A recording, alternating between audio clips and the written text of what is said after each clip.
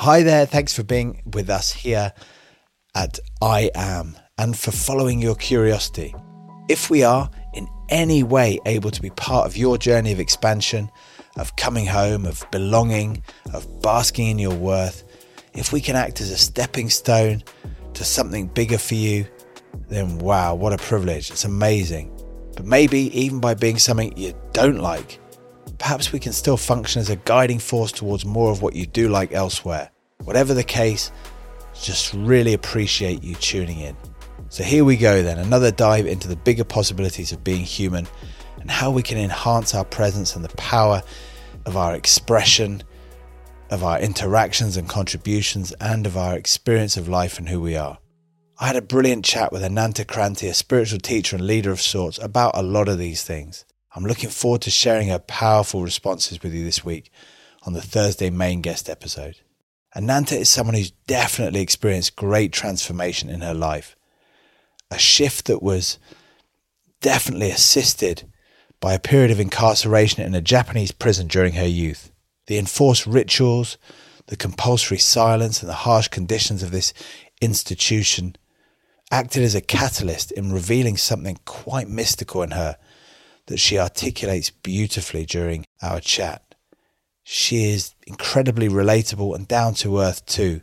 She makes fascinating subjects easy to access and grasp. Ananta speaks a lot about awakening in this podcast, how it's unfolded for her, and so much more too.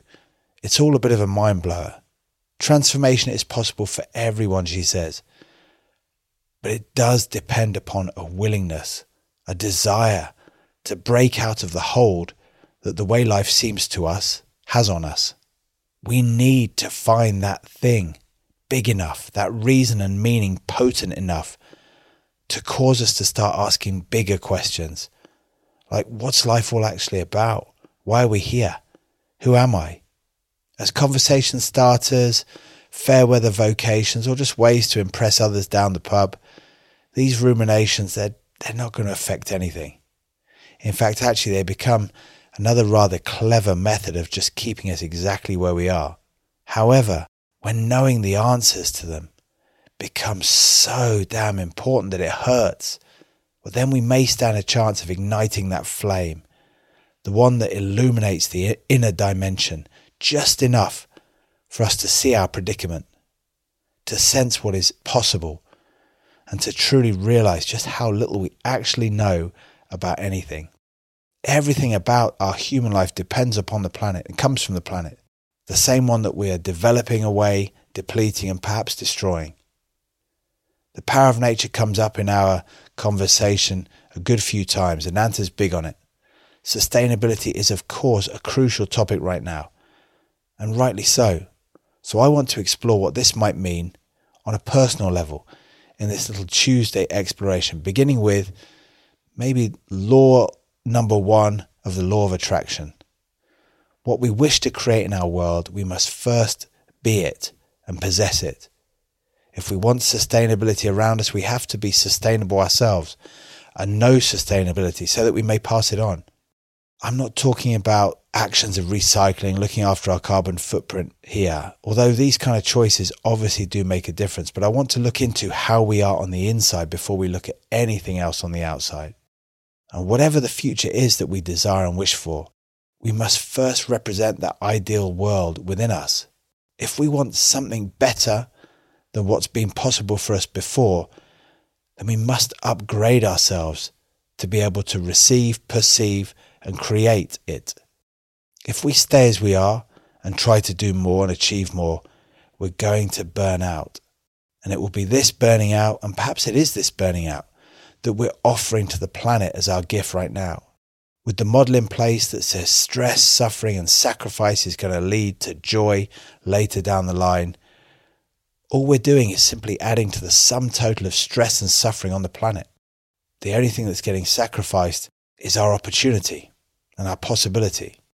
When we do whatever we can just to get through to 5:30 p.m, to the weekend, to the summer holiday, or to retirement, I think we confuse the beauty and the power, the ecstasy of exploring, embracing, and experiencing life with that momentary sense of relief that comes from avoiding our idea of it. This survivalist attitude is leading ourselves down an ever narrowing, darkening corridor, one of fatigue, isolation, disease and breakdown. And with our example, we're just inviting others to do the same. What it is that we're looking for is already here right now. And Nanta leads with this one at the beginning of our discussion. It's a difficult one to get our heads around, given our penchant for looking at everything through the eyes of cause and effect. But there is, for me at least, a whole deeper realm with very different laws existing in it. And it is right here with us, in us, as us, and in everything around us too. Now, I have my own kind of evidence for this because I've been in that zone, tuned into my purpose and my mission, where the barriers and boundaries between the seer and the seen disappear, and all concepts of time go with it too. It is simply otherworldly. And whether I've been full on sprinting in these moments, or tackling, or sitting, or talking, or staring at the sea, it doesn't matter. It's always energized me in a way I cannot describe. It certainly didn't take energy away from me. There is this ability to have both absolute physical effort, but then total relaxation and surrender at the same time. And with it, I've never felt so young, so powerful, and so me as I have in these experiences. All energy output comes from stress. Being alive and staying alive, it stresses the body. All our unrealized life energy is transformed and manifested into the beating of a heart, to thinking, to eating, to moving, and everything else. It has to get used up. And this is why death occurs. There's no shying away from it or avoiding it on the physical plane. How much we bring our stress down, and how much of this energy we harness and bring in, can make an incredible difference to the way we live and what we experience, in my opinion. So managing our energy is so much more important than managing our time. How are we going to spend that energy, that precious energy? What is it that we're doing on a daily basis that is really worth dying for? Because every choice we make, we're essentially doing just that. We're giving our life away with every single decision. And when we operate unconsciously, reactively, and ultimately accidentally, when our beliefs are constantly being triggered and compelled into action by unpredictable and uncontrollable happenings around us, we become impossibly wasteful in this regard. We don't feel the way we want to feel. We don't do the things we want to do. And the ones we do, we don't do them the way that we know we can. And we just don't create the world we want. It's got lose, lose, lose written all over it. And on top of all this, it's taking away our life. So taking charge of the way we are means mastering the mind. Our mind is always turned on and operating all over the shop. Our energy expenditure is obscene. And it becomes even more so when we look at the destruction we're accomplishing with all this mental carnage. An enlightened yogi I met a few years back told me that he slept only 3 hours a night. I was horrified, my wife too, and we asked him immediately, well, how do you recover with so little sleep? And he responded very calmly by just saying, recover from what? Pain, he said, is such a tiny thing for the body. But when our minds get involved in it, it becomes suffering, and suffering can last us a lifetime. So switching on and off, so important.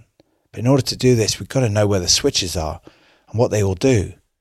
But before that, we've got to address the belief that we have that the world and others hold the remote controls to our inner workings and our potential.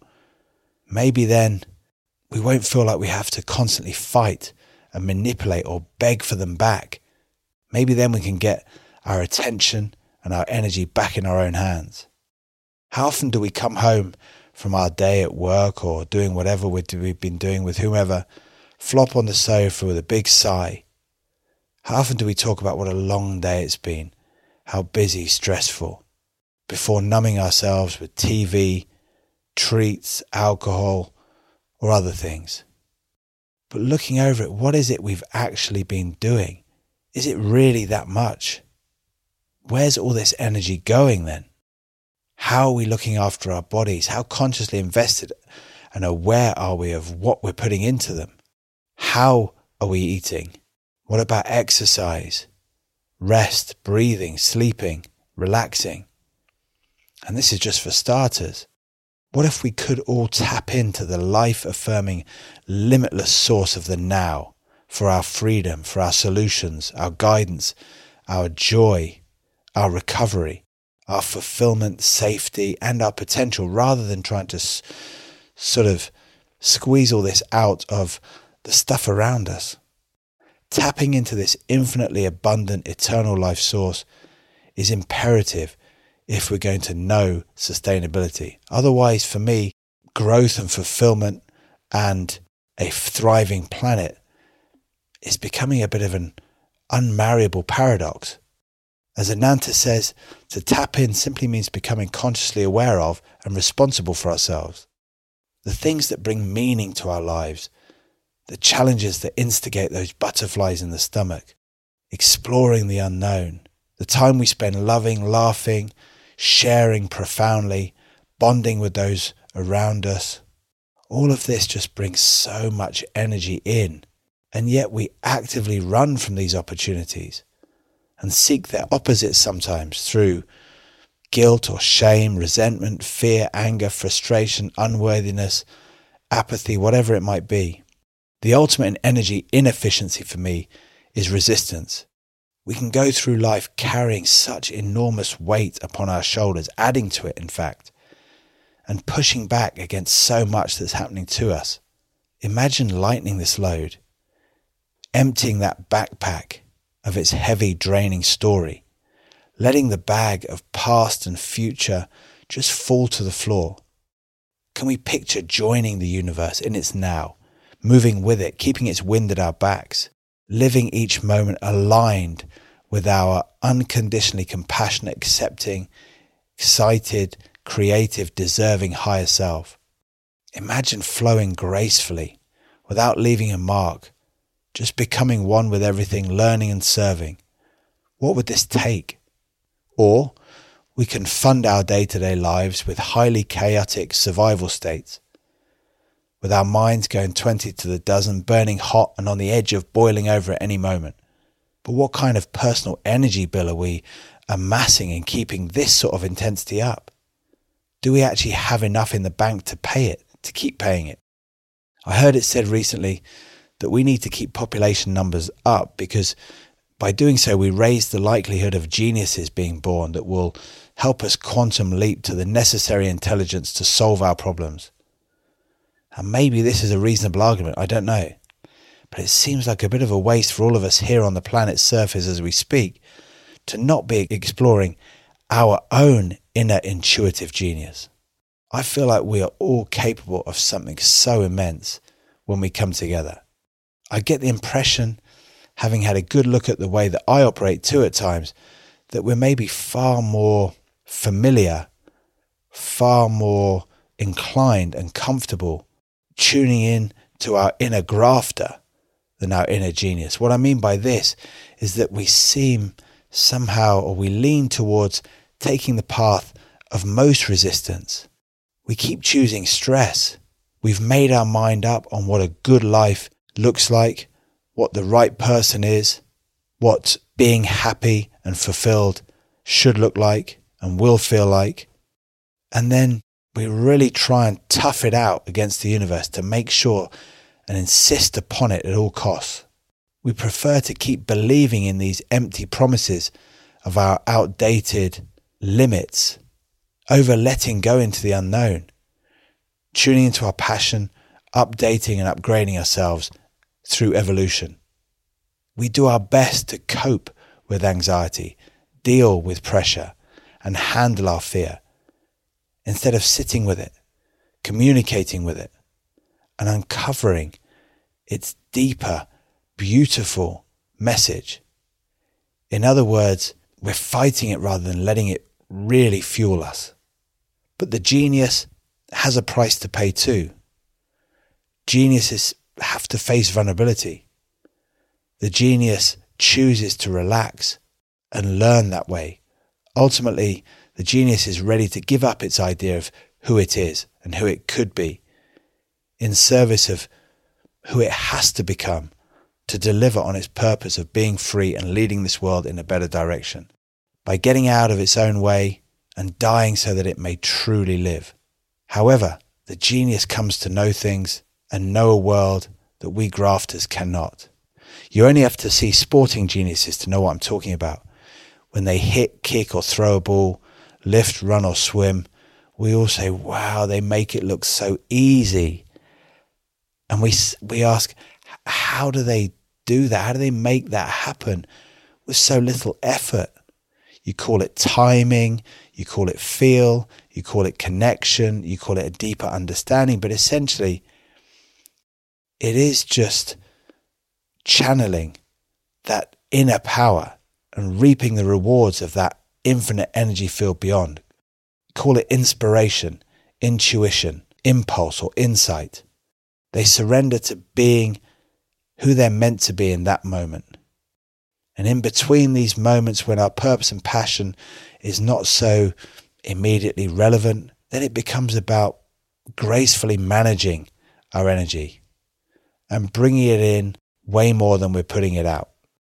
So how much are we willing to give for our potential? We know how much we've been willing to give for our limits because we've been building and strengthening them every minute of every day since we can remember. But now we might be a bit wiser, curious enough to know that maybe there's a choice. So do we have a few goes, a few meditations, a little bit of self-inquiry, but then give up because nothing instantaneously changes? Or are we willing to go to the life gym and rep out anyway? How long will we stay with it? How deeply are we willing to engage in it? And why? It's more like, why not for me? I've tried the other way. I've given that one, way more than a fair trial, probably the longest trial and the most convincing run of results and evidence that you could ever have. I know how that one works. If it was enough, then I wouldn't still be looking. I know where that old road is heading, and all my old attempts to get off that road have just been accelerating me further along it. So with this acceptance, with this lightening, with this inner curiosity, and with this commitment and devotion, we can all start today. As Ananta says, everything's right here now, just asking for us to want it enough to see it. The I Am podcast is devoted to this path and to supporting anyone with the inclination to explore. Pick an episode, any episode. They're all designed to fan the flames of that inner genius and welcome it to the party so we can hear what it's got to say. Thank you so much to Ananta Kranti. What a gift these conversations are.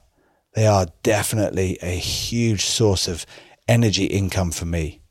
I can often find myself dropping into that zone experience when exchanging about these sort of things that really matter to me.